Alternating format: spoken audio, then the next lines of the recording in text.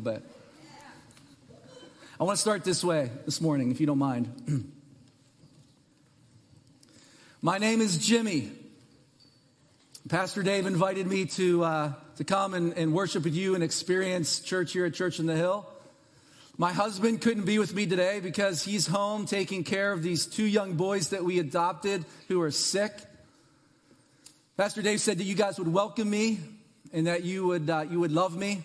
We've been to some other churches in town, and a couple of churches that we've been to, it's kind of weird. We get this like weird reception. We're like rock stars because we're a gay couple, right? They're like, oh, it's so awesome, but it's we don't really feel like we get any depth there.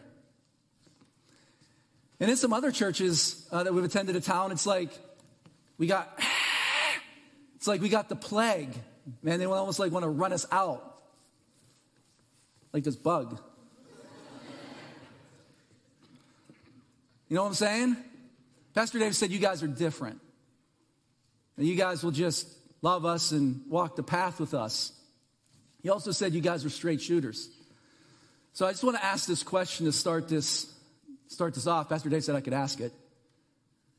If there's anybody here from a biblical perspective who has an issue with my homosexual lifestyle, then please raise your hand.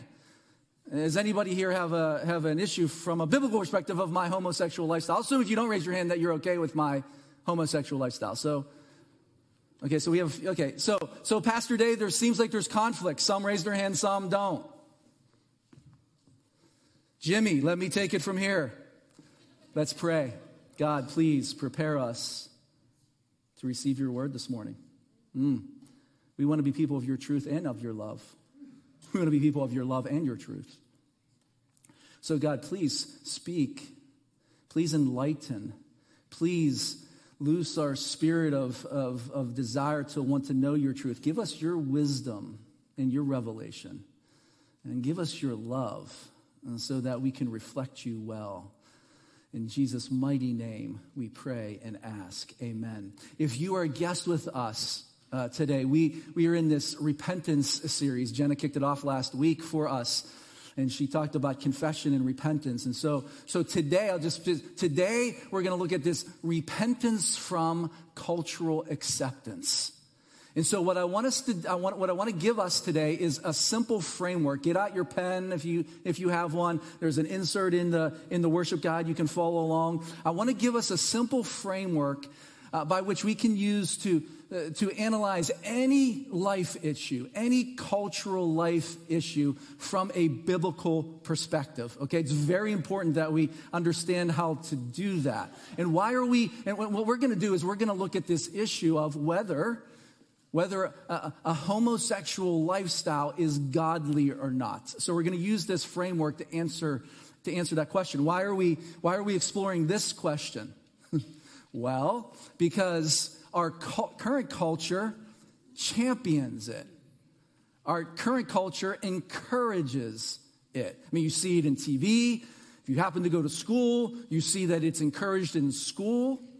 And because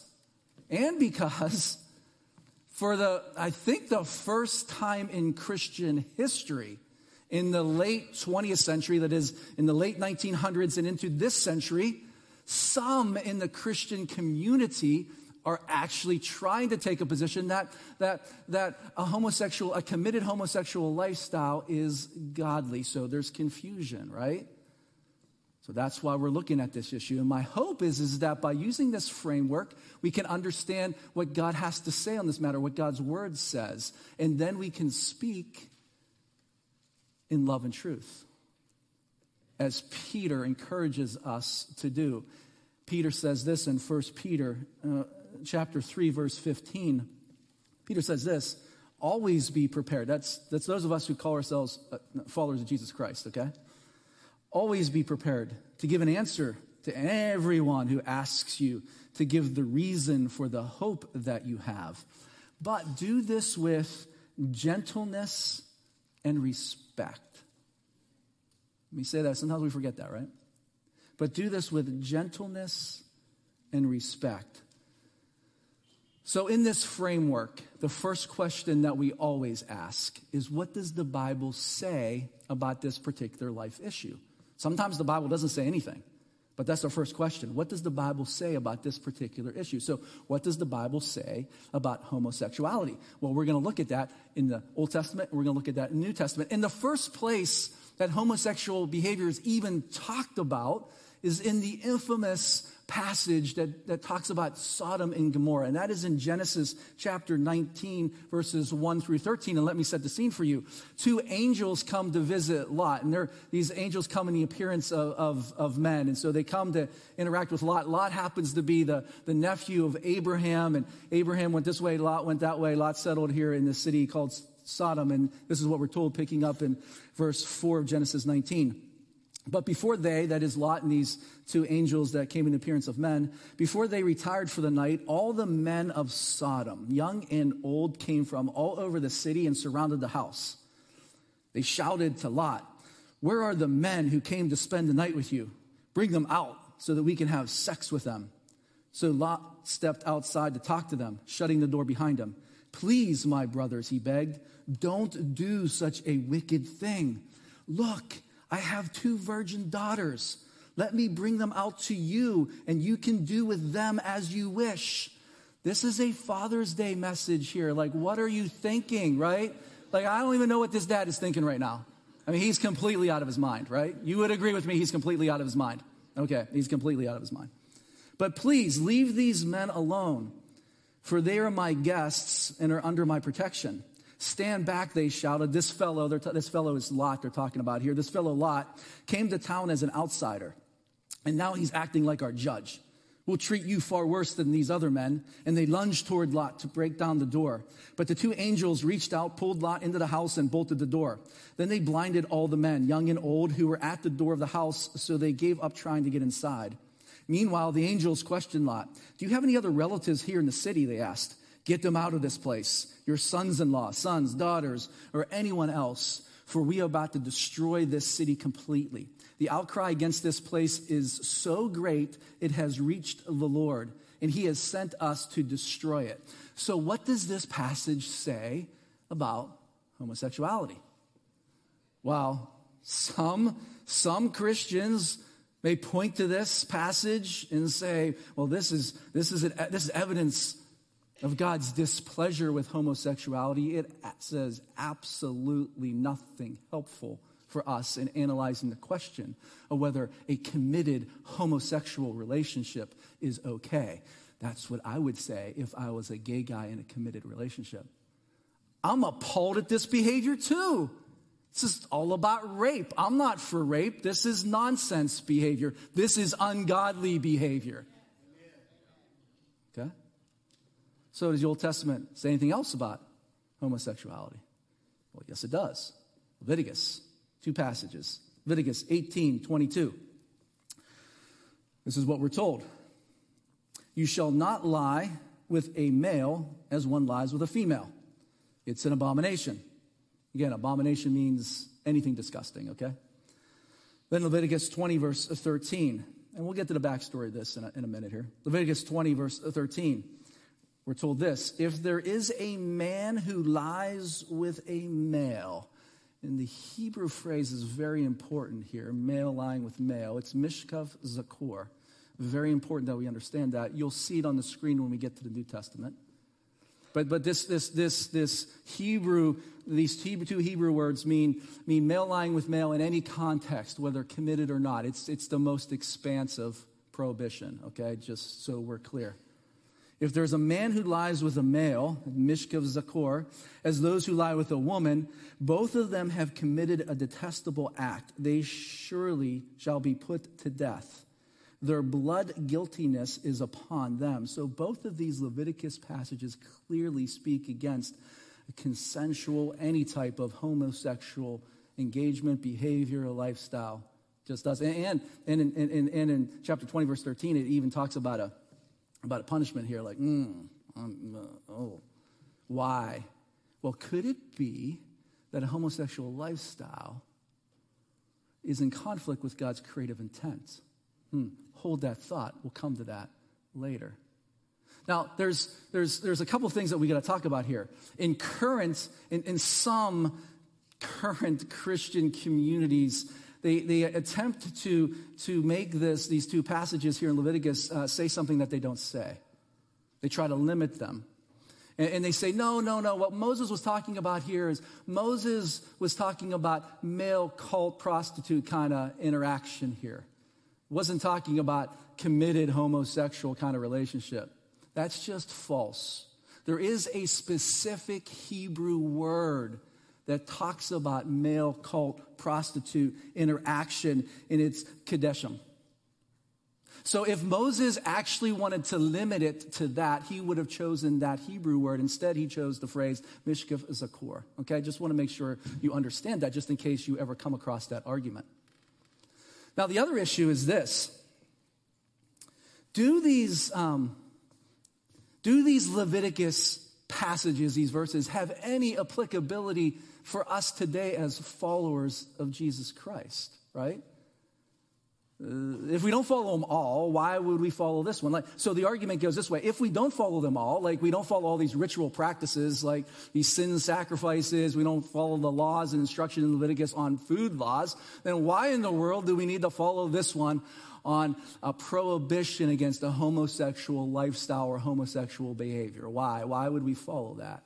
And so the church is faced with this dilemma of discerning whether Israelite traditional norms have any applicability to a Christ follower today. In order to answer that question, we have to understand the overall purpose of Leviticus. What's the overall purpose of Leviticus? Well, the overall purpose of Leviticus is this. The overall purpose of Leviticus is to help God's people become a holy people. That's the point of every instruction, every law here, is to help God's people reflect God's image to the world. Holy people spiritually, holy people relationally, holy people physically, that is health-wise.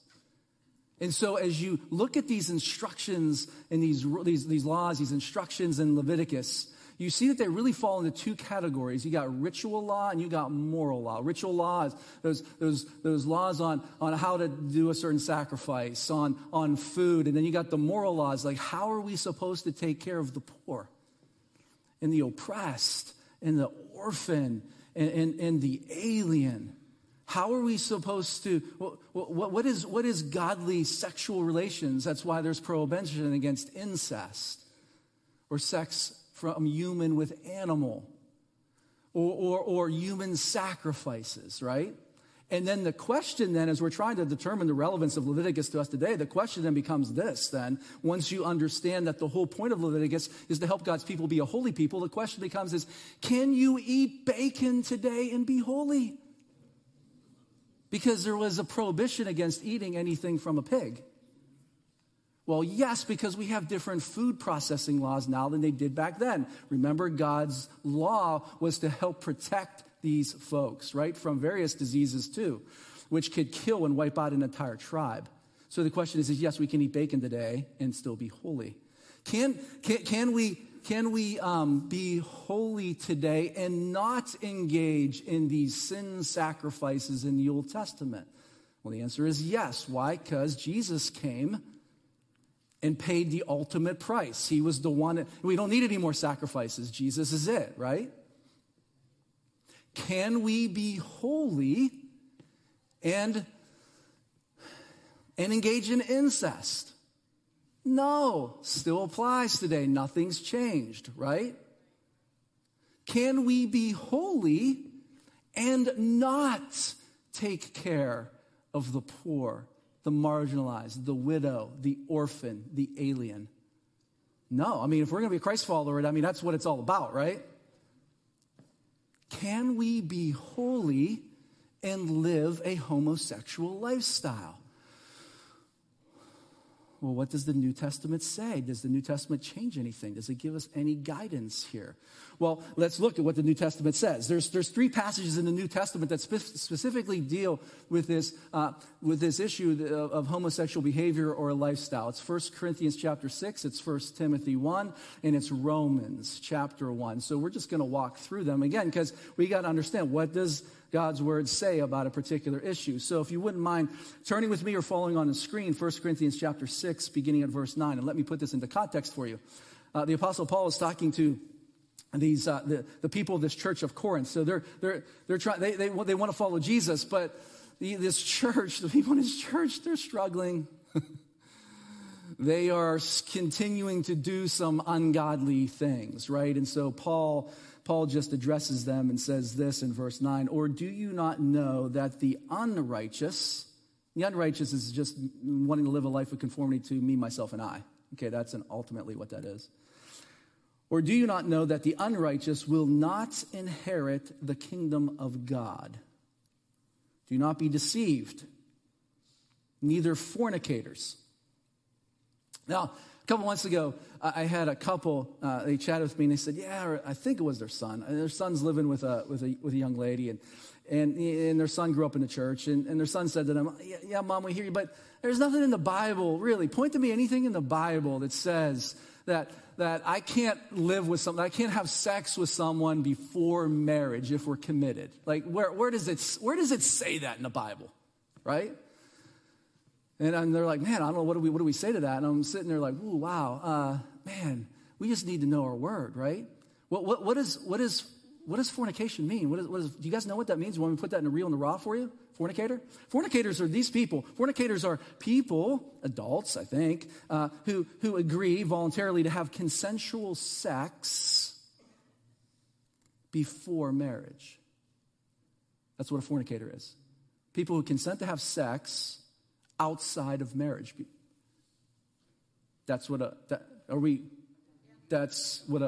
Okay, so I think that answers the question, right? Just checking. Okay. So do not be deceived, neither fornicators. So maybe we need repentance from cultural acceptance on a lot of different fronts here, right? Because our culture says, hey, man, just try each other out first. See if it's the right fit. If it's not, move to something else, right? Crickets. Do not be deceived, neither fornicators nor idolaters, that is, people who worship something other than God, nor adulterers. We know what that means, right? Just checking. It's like having sex with someone who's not your spouse. We clear on that, what adultery is? Okay. Nor effeminate, we'll come back to that. Nor homosexuals, we'll come back to that. Nor thieves, nor the covetous, nor drunkards. Man, we live in this beautiful wine country. No one here ever does that, right? No one lives a lifestyle. Yeah, just checking. Nor revilers, nor swindlers. Swindlers. Oh my goodness. Please don't get too creative on your tax returns this year. Just be truthful. Again, crickets. None of these people will inherit the kingdom of God. Such were some of you. So Paul's I'm going to talk about a message here. Such were some of you, but you were washed. Praise God. But you were sanctified. But you were justified in the name of the Lord Jesus Christ and in the Spirit of our God. So please start living like Jesus, is what Paul's saying here. Are you guys with me? So let's come back to these two words. Feminine. In the Greek, it's maloakoi. Just means the passive partner in a homosexual kind of a relationship, usually, unfortunately, in this period of time, young boys, right? And Paul's in essence saying, hey, you don't have an out here by saying, well, I didn't start it. No, get out of that. Stop doing that. And then this next word, erinsokoite, this Greek word for homosexual. They're pretty sure that this is the first time that this word, erinsokoite, was ever used in any Greek language. Paul coined this word. It's expansive. Any type of homosexual, male-on-male sex. Okay? Male-on-male sex. It actually, this Greek word, eransokoite, it actually derives from this Hebrew phrase, mishif zakor. Very important for us to understand that, which then relates back to these Leviticus passages that we talked about in Leviticus 18 and Leviticus 20. Okay, you follow me here? You see the connection. Because here's what's happening today in the Christian, again, after, I don't know, at least 3,000, 4,000 years, at least, where the Christian community has been all unified on this. In the late 1900s and early 2000s, some in the Christian community say, whoa, wait a second. Does it really mean that? I think it's really limited to male cult prostitute kind of stuff. Well, if Paul wanted to say that, there's a Greek word for that. And he would have used it. But he didn't. He actually created a word, eransokoite, to make sure we understood the breadth of what he was talking about. Are you guys with me this morning? Then Paul again uses this term, eransokoite, in 1 Timothy chapter 1, verses 18-11, where Paul's giving instruction to his mentee, that is to Timothy here. He says this, but we all know that the law is good. You know, like God's word's good. The law in the Old Testament, it's good if one uses it lawfully, realizing the fact that the law is not made for the righteous person, but for those who are lawless and rebellious, like we're trying to help them understand what the godly way is. For the ungodly and sinners, for the unholy and profane, for those who kill their fathers or mothers, for murderers and immoral men and homosexuals and kidnappers and liars and perjurers and whatever else is contrary to sound teaching, according to the glorious gospel of the blessed God, which I have been entrusted. Again, eransokoite, associated with ungodly, lawless. And then we come to Romans chapter 1, verses 18 through 32. Paul again speaks on this issue of homosexual lifestyle. He actually uses it as an illustration here. So let me read to you what Paul says. For the wrath of God is revealed from heaven against all ungodliness and unrighteousness of men who suppress the truth in unrighteousness. That is, we want to be our own God. We want to make our rules. Because that which is known about God is evident within them. For God made it evident to them. So no one's without excuse. God reveals God's self to everyone in various ways. For since the creation of the world, his invisible attributes, his eternal power and divine nature, have been clearly seen, being understood through what has been made, so that they are without excuse. For even though they knew God, they did not honor him as God or give thanks, but they became futile in their speculations, and their foolish heart was darkened. Professing to be wise, they became fools and exchanged the glory of the incorruptible God for an image in the form of corruptible man and of birds and four-footed animals and crawling creatures. This is like living in the tree of knowledge of good and evil. Like, I'm my God, I'm going to dictate what I want, I'm going to do what I want, when I want, how I want, okay? Therefore, verse 24, God gave them over in the lusts of their hearts to impurity, so that their bodies would be dishonored among them. For they exchanged the truth of God for a lie, and worshipped and served the creature rather than the Creator, who is blessed forever. Amen. For this reason, God gave them over to degrading passions. For their woman exchanged the natural function for that which is unnatural. And in the same way, also, the men abandoned the natural function of the woman and burned in their desire toward one another. Men with men committing indecent acts and receiving in their own persons the due penalty of their error. And just as they did not see fit to acknowledge God any longer, God gave them over to a depraved mind, to do things which are not proper, being filled with all unrighteousness, wickedness, greed, evil, full of envy, murder, strife, deceit, malice. They are gossips. Living a lifestyle of gossiping, people who live a lifestyle of gossiping will not enter the kingdom of heaven. Do we understand that? And no one ever gossips in a church, right?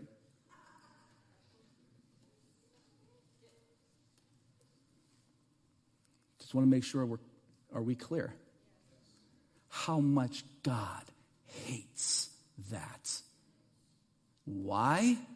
Because when we see later, it's against God's creative intent. Where we breathe life into each other. Gossiping is destroying each other. Are you guys with me here? This is very serious stuff. So they are gossips, that is the ungodly. Slanderers. It never happens in a community of faith. Haters of God, insolent, arrogant, boastful, inventors of evil, disobedient to parents, without understanding, untrustworthy, unloving, unmerciful. And although they know the ordinance of God, that those who practice such things are worthy of death, they not only do the same, but also give hearty approval to those who practice them. So I want to come to this question this way in this passage. First by asking this, how is the wrath of God revealed? Well, this is how. Because people, human beings, verse 23, exchanged the glory of God for an image of a man or a bird or a creature. Because human beings, verse 25, exchanged the truth of God for a lie and worshiped the creature instead of the creator. And because, verse 26, people exchanged the natural for the unnatural. Because human beings did that, God simply, verse 24, gave them over in the lust of their heart to impurity. Because human beings did that, verse 26, God gave them over to degrading passions. Because human beings did that, verse 28, God simply gave them over to a depraved mind to do things that are improper. So God unleashes God's wrath, not by zapping us. Bad, sorry for you. No. That's a poor view of God. No. God simply unleashes God's wrath by letting people be. By letting us live with the consequences of our sin choices. By letting us experience hell on earth. When we go down the ungodly path, we head down, hear me on this, we head down a spiral that goes from initial disobedience to experiencing the consequences of our degrading passions, that is the consequences of our sin, and then moves to a depraved mind that is no longer able to determine what is right and wrong. Or let me put it this way, that is no longer able to determine what is godly and ungodly. And instead actually applauds and celebrates the ungodly. Do you want to see how this plays out in the real? This is what happens when we go down this sin path, this spiral. We end up calling greed good stewardship. We end up calling gossip being concerned about someone. We end up calling deceitfulness creativity, creative accounting, and good marketing. And we end up calling homosexuality a healthy or maybe even a godly alternative lifestyle. Oh, my friends, we must be very careful not to go down the ungodly path, because if followed, it will taint our thinking and curse our living. God's wrath simply lets the irony of our sin play out. Like our impulse towards self-glorification. Oh, I know that's a big phrase. Pastor, that is a big phrase. What does that mean? Let me tell you what it means. Let me tell you what my daughter Grace will tell you what that means. Well, Dad, that means, it's my truth. My truth. She says that's rampant on college campuses today. It doesn't matter if you're at a Christian one or not. That's good for you, but my truth says this. My truth is this. Okay, but you may follow the Bible, but my truth is this. That's what self-glorification, because we're created in God's image, and so we have this tendency, this desire to maybe want to elevate ourselves above God. we're going to determine what is godly or not. My truth. So our impulse towards this self-glorification and self-satisfaction always ends, hear me on this, always ends in self-destruction. So why then does Paul use homosexuality to illustrate his point of what the downward spiral of sin leads to? Why does he use this?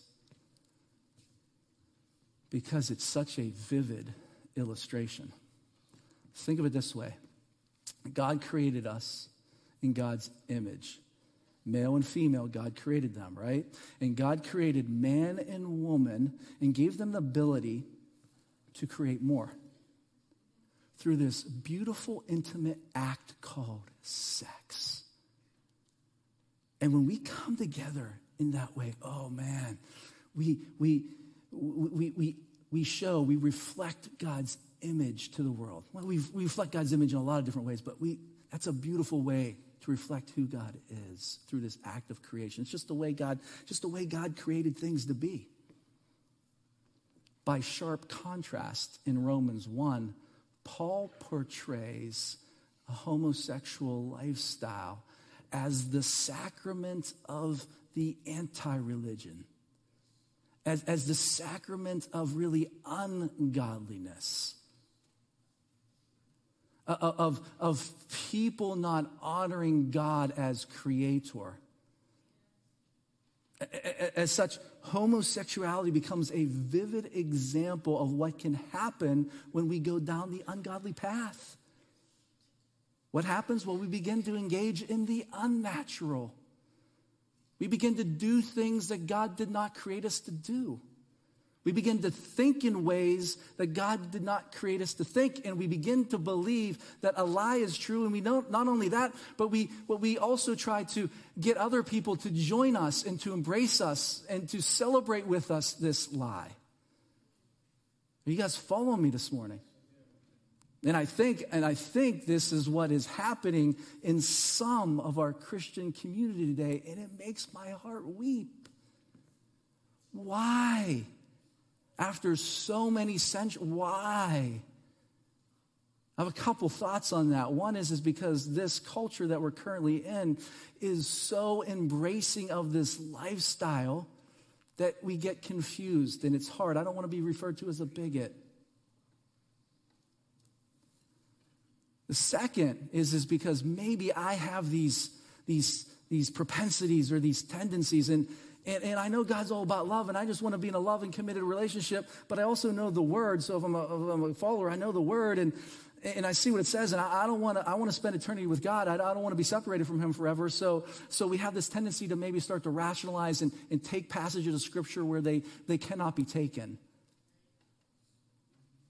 And then the other reason maybe is because we have someone in our sphere of influence that's close to us who right now may be living in a homosexual lifestyle, and we don't know what to do with that.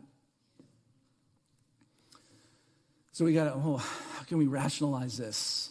God is a God of love, instead of being on our knees on a daily basis, asking God to bind the evil one who is blinding the mind of our loved one, and asking God to loose the spirit of God's wisdom and revelation so that this person can understand the godly way. You guys with me? So homosexuality really, in essence and in simple terms, is an example of one of God's decisions to give up rebellious human beings to their futile desires and behaviors. That's what Paul's showing us here. So as we look at what does the Bible say about homosexual behavior, homosexual lifestyle, it becomes clear that the Old Testament and New Testament passages that speak on this issue, they do not affirm it, they do not bless it, they do not offer it as an alternative godly lifestyle. To the contrary, they condemn it. That lifestyle, not the person, the lifestyle, right? But if we live that lifestyle, woe to us, right? Just like any other lifestyle that's ungodly. Are you guys with me here? Now some may say, well, Jesus never said anything about it. He didn't He didn't condemn it. But how did Jesus talk about marriage? Always in the context of male and female. Always in the context of male and female. So this is what the Bible says, but that doesn't end our analysis. We also have to ask the question, how does this issue, living a homosexual lifestyle, fit with the Bible as a whole? That's a question we have to ask with respect to any life issue. And so when we ask that question, we have to look at three questions. One, how does this issue relate to God's creative intent? How does a particular issue relate to what Jesus did on the cross? And how does this particular issue relate to this concept of new creation that's talked about in the New Testament, okay? So with respect to this issue, what is God's creative intention for human sexuality? Well, from Genesis 1 onward, the Bible repeatedly says that God made man and woman for each other, and that our sexual desires are rightfully expressed in heterosexual marriage. Find me a passage that does not say that. Okay? It's throughout the Old Testament and New Testament. Old Testament and New Testament. If you want some, Mark 10, 1 Corinthians 7, Ephesians 5, Hebrews 13. Find me something where that's not affirmed. God did not create man for man and woman for woman sexually. God created man and woman for each other sexually.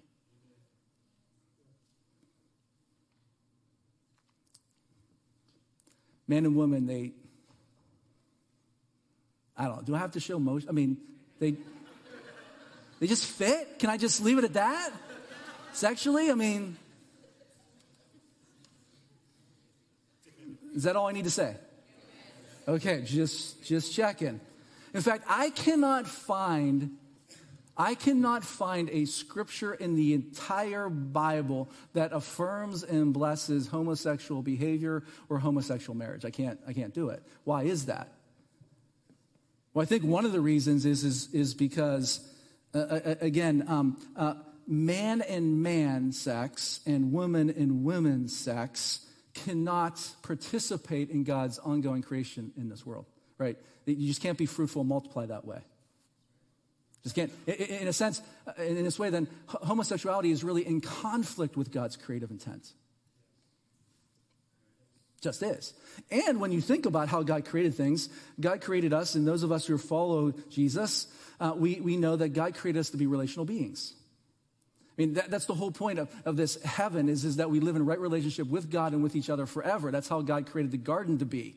We all live for the best interest of each other. So living in relationship is very important for this God that we worship.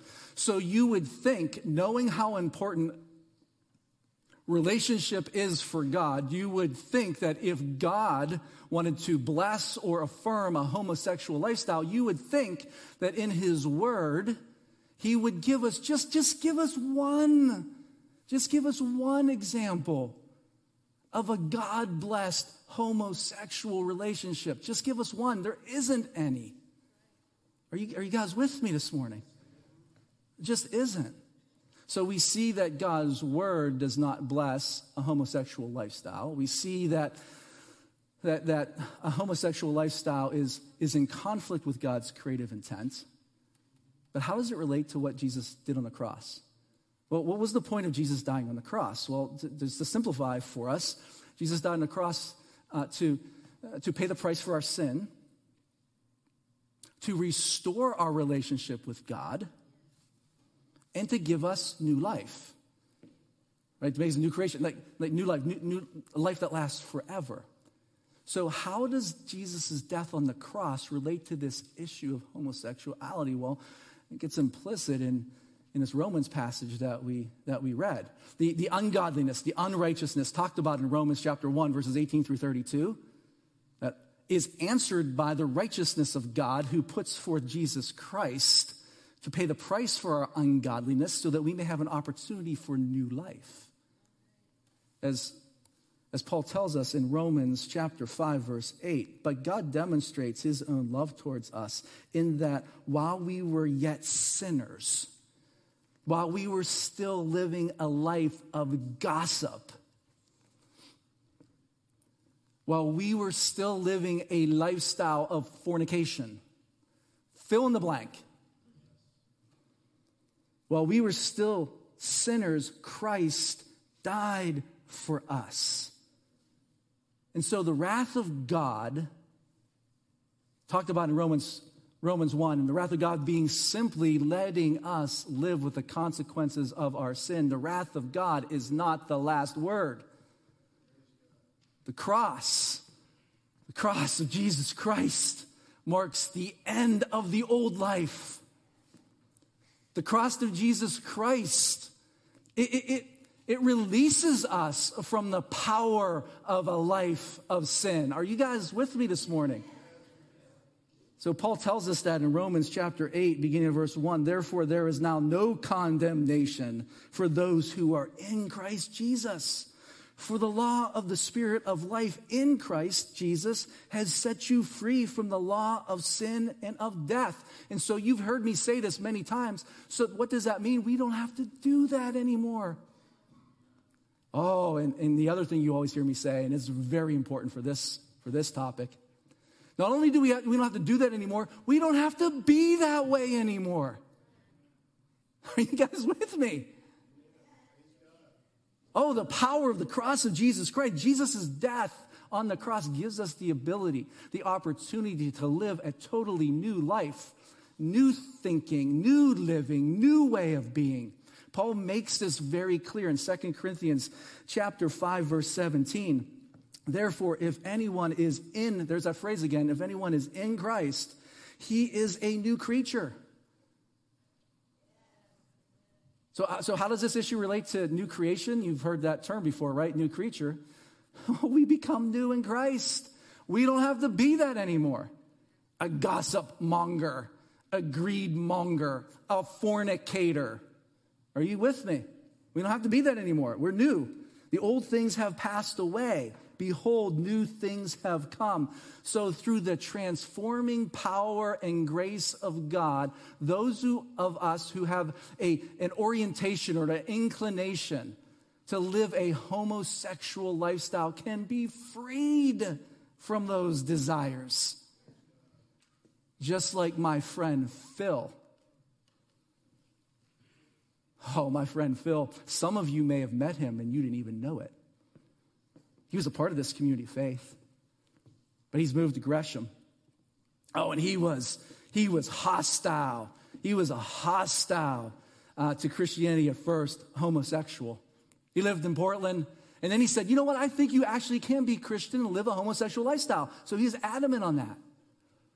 And then a funny thing happened.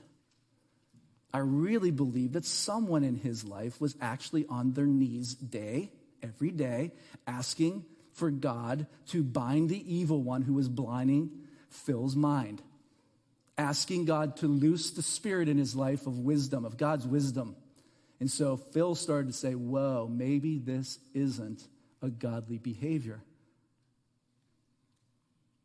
And then he started to pray, God, if this isn't godly, man, I need you to start giving me a desire for a woman.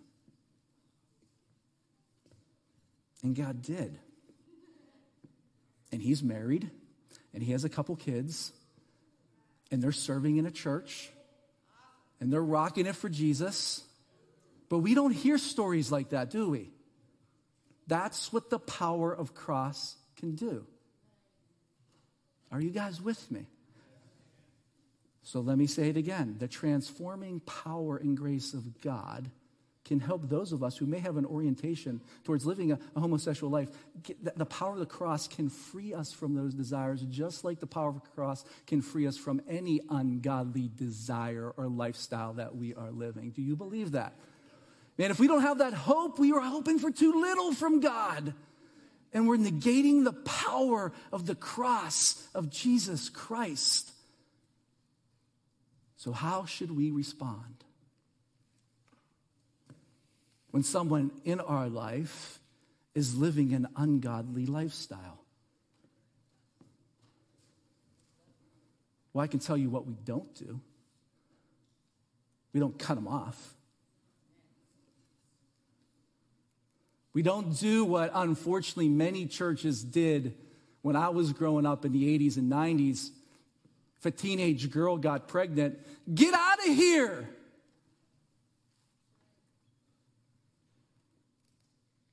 I think that makes God vomit and weep. No, we continue that relationship. We walk the path. We cultivate it. We live a life of love and truth. We live a life of truth and love. Because at some point in time, they may ask us a question when they're in their deepest, darkest moment. We live the way Jesus lived and showed us how do we handle these sensitive issues. Well, just like Jesus did when he approached this woman, he didn't have to. This woman at this well who had 5 husbands and was working on number 6, he could have just ignored her. Instead, he sat, had conversation, I shared a drink with her. Asked her about herself, and she really didn't want to talk about it because she knew what she was doing. And then after that came to light, and he told her what she was doing. What did Jesus do? Get out of here? No. He offered her a new way to live. He said, come on, embrace this life that I want to give you, this life that lasts forever. You don't have to live that way anymore. You don't have to be that way anymore. God did not create you that way. We can break you free from that spirit of rejection. Oh, man, come on. And what did she do? Oh, she went back to her friends, like her whole village, and said, holy smokes, come meet this guy who told me everything about me. I don't know, maybe he's the Messiah, I don't know, but I think you should come and meet him. And they came, and a whole community was changed by the power of Jesus Christ. Are you guys with me this morning? That's how we respond, with love and truth. So I want to end this way this morning, this way. If there's anybody here this morning who is engaging in an ungodly lifestyle,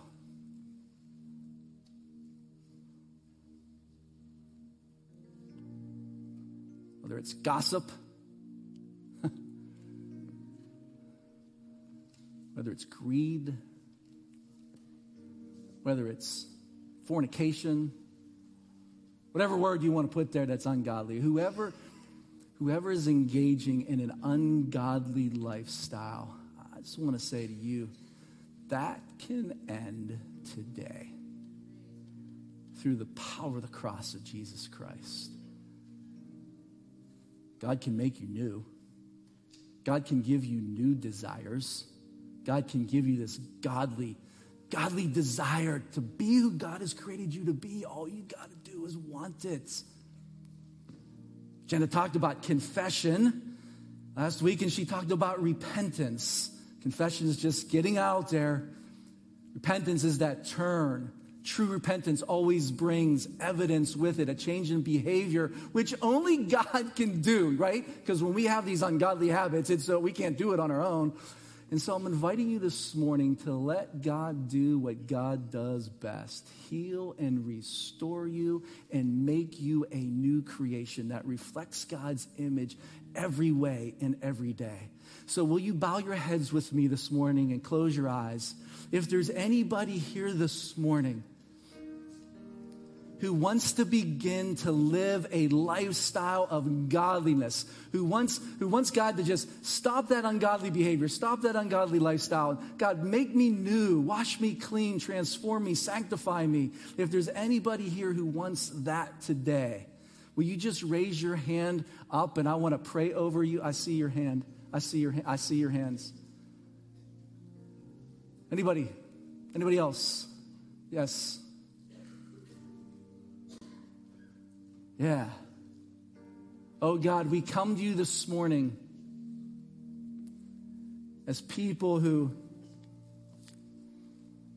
well, some of us are just being honest this morning, saying, man, we're living an ungodly life in a particular area, and it's killing us, man.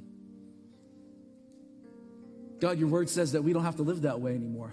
We don't have to be that. We don't have to do that. And so we're asking, we're coming to you, we're receiving, we're confessing, we're receiving your forgiveness. But man, we want to live different. We want to do the 180, and we need your power, the power of your Holy Spirit in us. So please, God, please just make us holy. Please purify us through and through. Please sanctify us in every way, God. Give us your heart desire. We want a heart after you, God. Please make that happen today. We want to be this new creation that brings you glory every way, every day, God. So please, we're asking, do what you do best.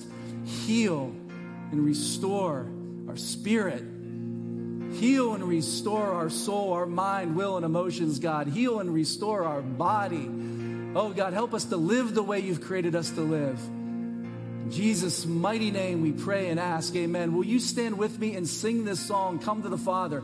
Come to the Father and just let your burdens, just lay them down. Oh, if anybody here this morning, during the song, after the service, wants to talk to someone, wants to be prayed over, just come to our cross this morning where we will have some of our prayer warriors just interact and pray with you.